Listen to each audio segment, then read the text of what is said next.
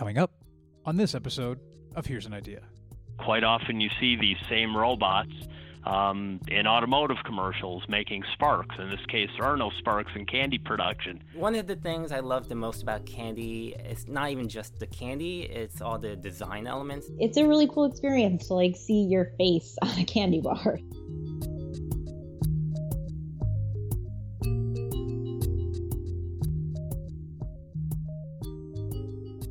Eugene J. Candy Company, a small shop in Bushwick, Brooklyn, has its share of freaks. This is a bin called Experimental Freaks, and so I used to call this bin the jerk bin. It used to be called jerks. You got your nerds, I got my freaks, and then these were the jerks because they were the ones that I was trying to make and it just didn't come out right. This is Eugene. Eugene owns and operates the candy store, making all kinds of candy on location behind a big purple curtain. This is where he turns the jerks into freaks. He even lives upstairs. Freaks, like he says, are similar to the popular candy known as nerds, except the freaks are much bigger and bumpy in texture.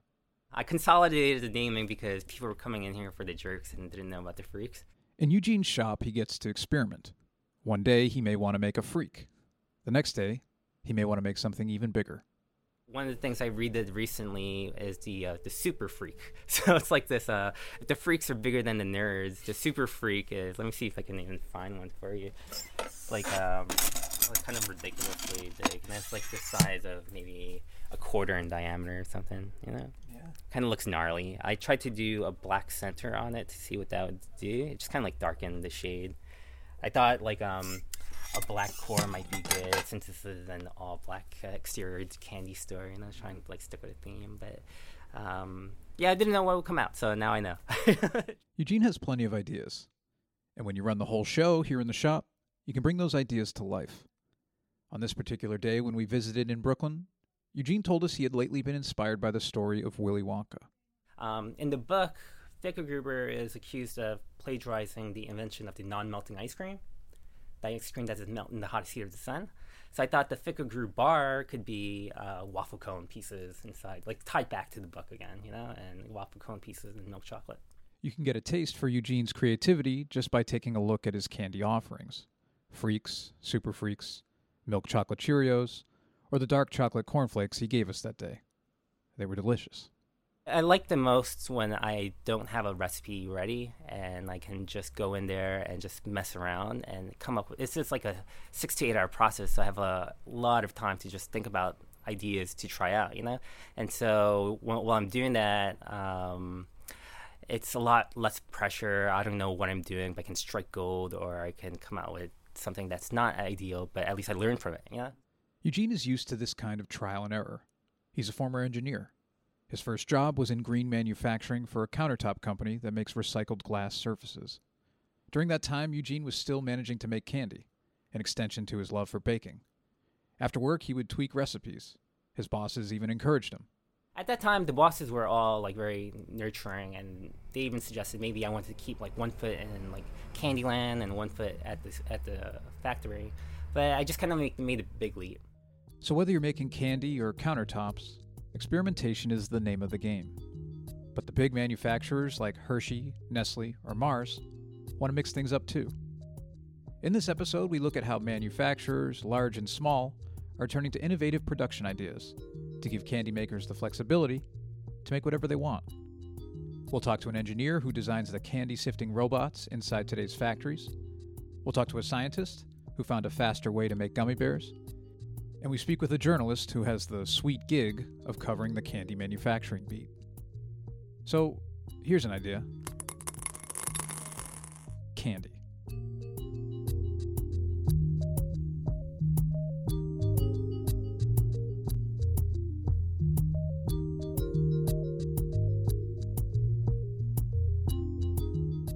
Eugene's current candy experiments revolve around panning, a process of putting a candy shell on, just about anything. You could put chocolate over peanuts or an M&M shell or M&Ms or Skittles or whatever, Or grow a grain of sugar into a jawbreaker. And you know how in the jawbreaker you see all the layers? That's pretty much what panning is. You're just adding layers, except with a jawbreaker, you just do it over days or weeks. So with panning, your candy shell is often a sugar like sucrose. Eugene's freaks use dextrose. The panning may also call for chocolate, and each syrup could have a different viscosity or concentration. Eugene's candy laboratory is somewhat of a mystery. We didn't get to peek behind the curtain, but here's what he told us about what's back there. Maybe think about like a cement mixer or like a spherical bowl on a shaft that's just spinning on an angle.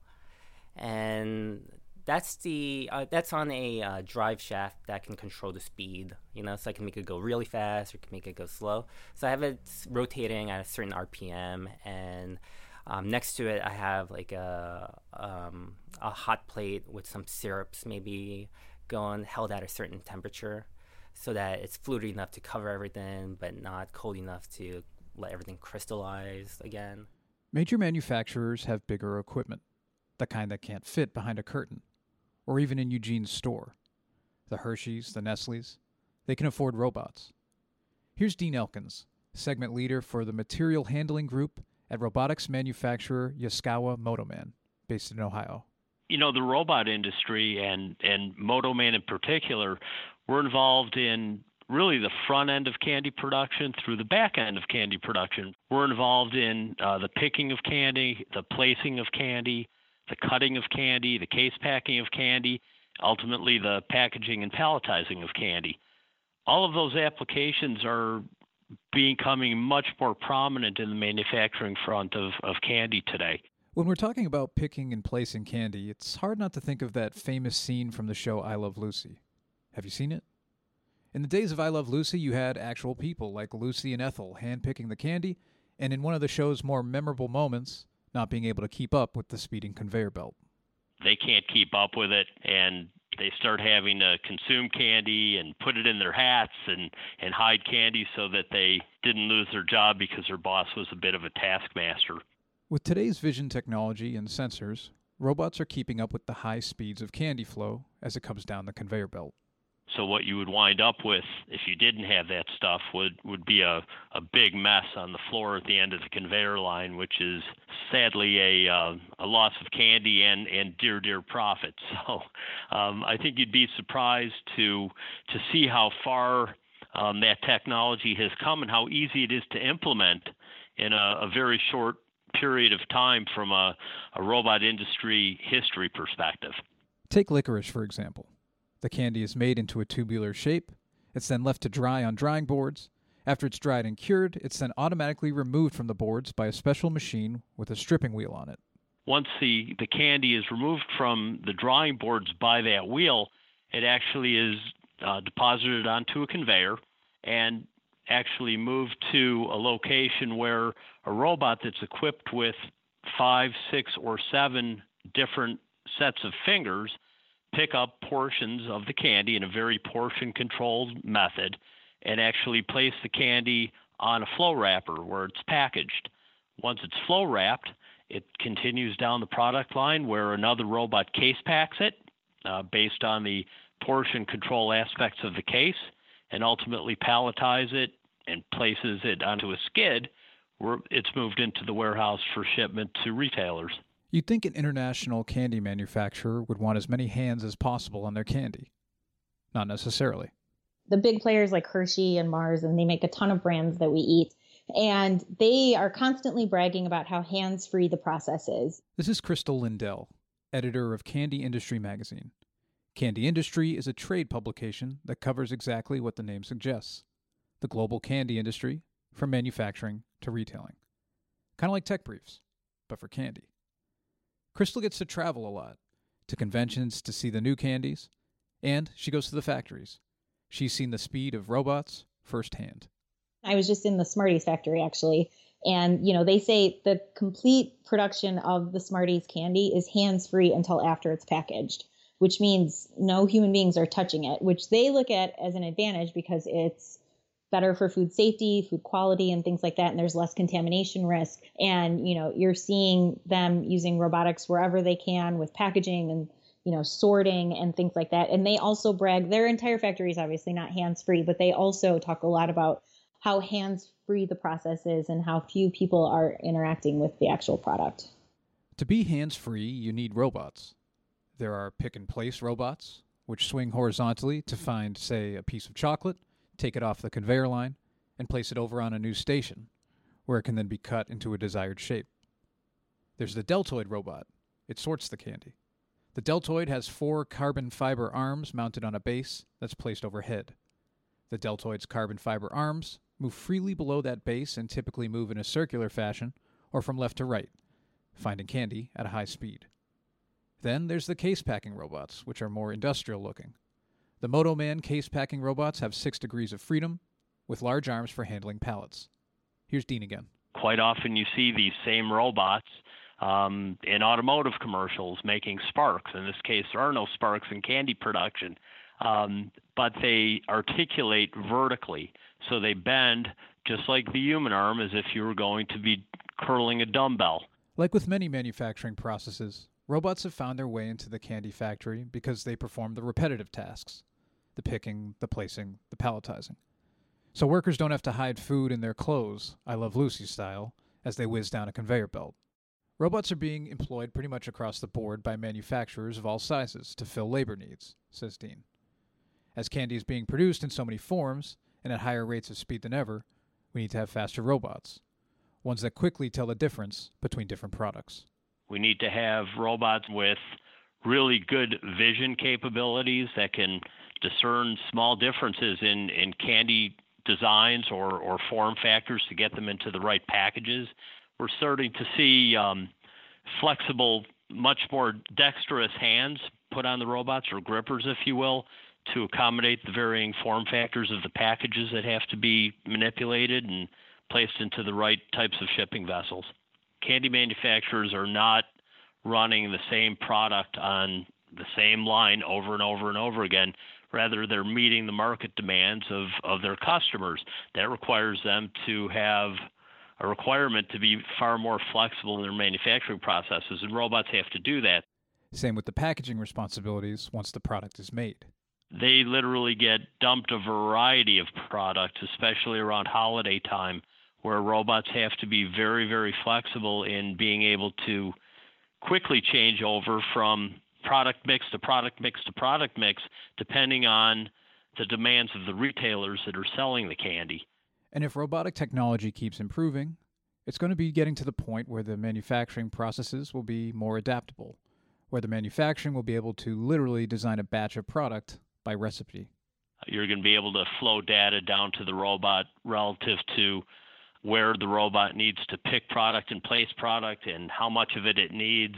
And it's really going to continue to get more and more simplified as time goes by, especially with the innovations that are happening today in artificial intelligence and deep learning. Robots are becoming much more able to do many tasks without a high degree of reprogramming, which is really going to simplify the entire manufacturing process as we move forward.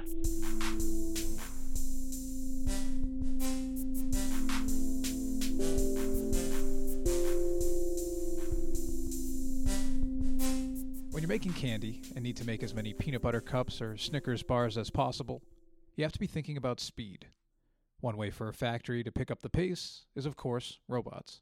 I was actually just in a Hershey factory, their factory in Hershey, Pennsylvania. You're going to see them pushing everything as far as they can with technology. Here's Crystal Lindell from Candy Industry Magazine again, who has seen firsthand how Hershey can wrap their famous Hershey Kisses. You're seeing them really push like their packaging technology to the edge on how fast they can wrap, kisses. They wrap those kisses like so quickly on the line, and they have the materials that they use are exactly calibrated to like push through that Hershey Kisses wrapping line as fast as possible. Another way for candy manufacturers to speed up manufacturing is to eliminate steps or entire processes altogether. For this kind of example, we turn to the gummy bear. Traditionally, to produce a gummy bear, jelly is placed into a starch mold. You have a tray filled with starch. You stamp into it to give the cavity or the shape of the product, and then you can deposit into the stamped cavity. This is Sandra Link, product manager at Bosch Candy Technology in Germany. Bosch produces the technology to make the gummy bears. And if you want to change the shape, you can just change the printing board to have another shape for the jelly. That's the traditional way how you're doing it. By stamping the starch, you can give a gummy any shape you want. A worm, a fish, and of course, a bear.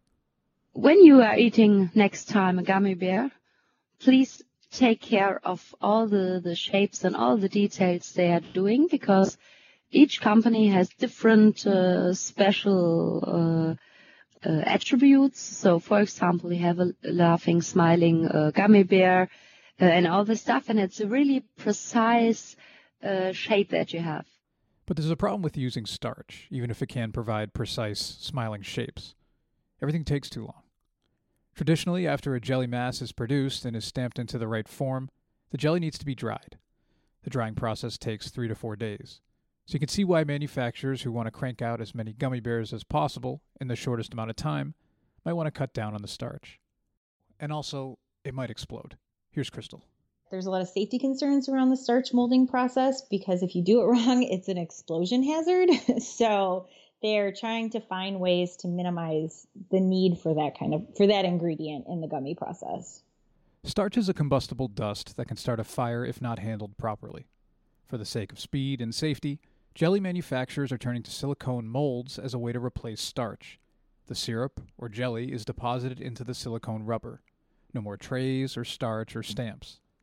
After depositing the prepared jelly mass into the molds go into a cooling tunnel. And instead of several hours or days, the jellies take much less time. Here's Sandra again. In the new process, the jelly is ready in a few minutes instead of 2 days. So it's much faster. And yeah, as I said, you do not have the topics like explosion, cleaning effort, and so on. The gelatins don't need to be taken off the premises to dry. That also saves time. The empty molds can be filled again and again, an advantage for the big companies that Bosch supports, the kind of companies that need to, and can, produce several tons of jellies in 1 hour. It's depending on the customer, of course, but you have like up to 6.5 tons an hour, producing jellies an hour. And depending on the customers, there are a lot of customers who really produce 24 hours a day, like over 300 days a year. So we need a lot of people eating the jellies.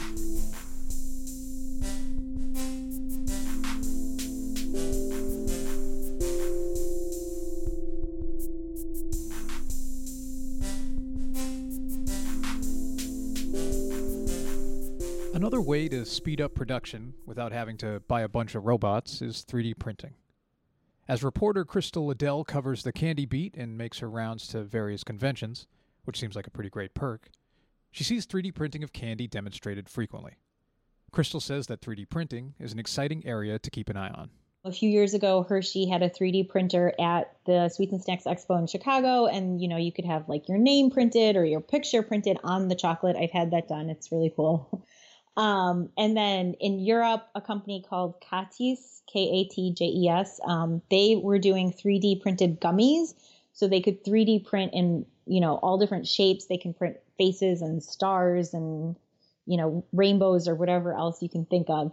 And they can make those gummies in like 3 to 10 minutes. And so it's something right now, like where if you can go into a boutique shop and have candy 3D printed, that's working really well. I haven't personally seen it being used where Hershey is doing online orders for 3D printing, or Mars or anybody like that, where you can, have it done at a mass level. But I think as the technology continues to evolve, you're going to see that more and more. And it's a really cool experience to see your face on a candy bar. So 3D printing is also playing a role not just on the candy bar itself, but on the production equipment that is actually making it. The additive manufacturing method allows candy makers to adapt to changing needs and new candies that appear on the line. So if you have a box of chocolates and each one is shaped differently, if you have circles and squares and rectangles, that means if you have a robot packing those fragile candies into a box, it has to have a different arm for each shape. So anytime you launch new shapes or you want to package a multi-box, like I said, then you have to have a different robot arm. And so that's where 3D printing of parts is coming into the candy industry, because if they want to launch like a star shape, instead of ordering a new robot hand from Europe, they can just 3D print it in the factory and then it can pick up the star shape. For a candy maker, or a maker of any product for that matter, customization is important.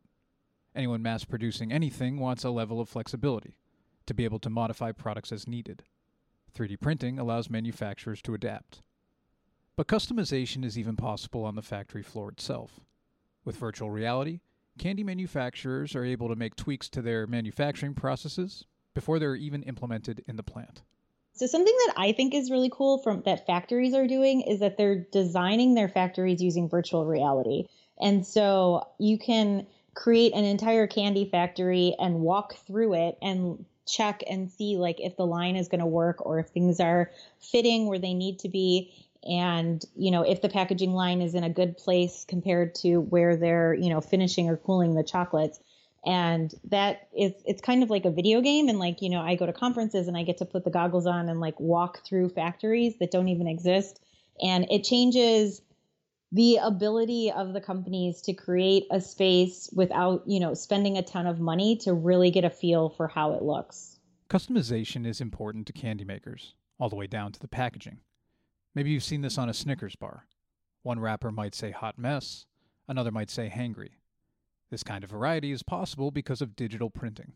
It uses digital printing from a computer to quickly print different sayings or different recipes on a package, but they can run the entire thing through the printer. So they can run, 50 through, and the computer knows that every, 50th package has this recipe on it, or every 50th package says hot mess, like on those Snickers bars. And it can change while it's running through the printer.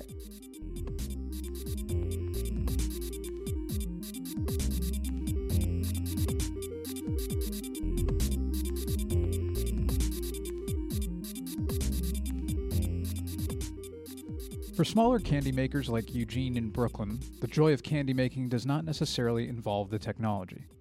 And sometimes it doesn't even involve candy. One of the things I love the most about candy is not even just the candy, it's all the design elements that come up with it. So, I have these wax sealed bottles, you design the wax stamp, you design the sticker label, you design the name and the logo for it. That's what I like the most. And so part of my day, while I'm working the store, I have a lot of time. So I spend a lot of time just kind of creating the store, all the decorations it's really just kind of DIY, off the cuff. Maybe to distinguish themselves from the Hershey's of the world, a lot of smaller manufacturers take a more traditional, handmade approach. There's the other side of the spectrum where artisan chocolate makers pride themselves on a lack of technology, using antique technology, using hand wrapping still, hand sorting for the cocoa beans. You're seeing the Mast Brothers are a Brooklyn-based artisan company that they brag about their antique wrapping equipment on their website. And they do handwork at Vosges still, for their champagne truffles and things like that. And so that's kind of the pendulum swinging all the way back in the other direction, and consumers being willing to pay a premium price for basically candy that's made with a lack of technology. For every larger manufacturer using virtual reality, 3D printing, or robotic arms, there's someone like Eugene, someone in the back room panning, adjusting, making experimental freaks, and coming up with new ideas. So we can move further down this way, and this one I just started at the end of last year, so I'm tweaking around a lot with. It's a collection of cereals like Corn Flakes, Cheerios, and Rice Krispies with dark chocolate on it, and that's always a good combination. I just put a novelty candy shell on it, and if you go a little further down, I got two more. So this bin with the milk chocolate Corn Flakes, I thought the dark chocolate is great, but then I've seen little kids react.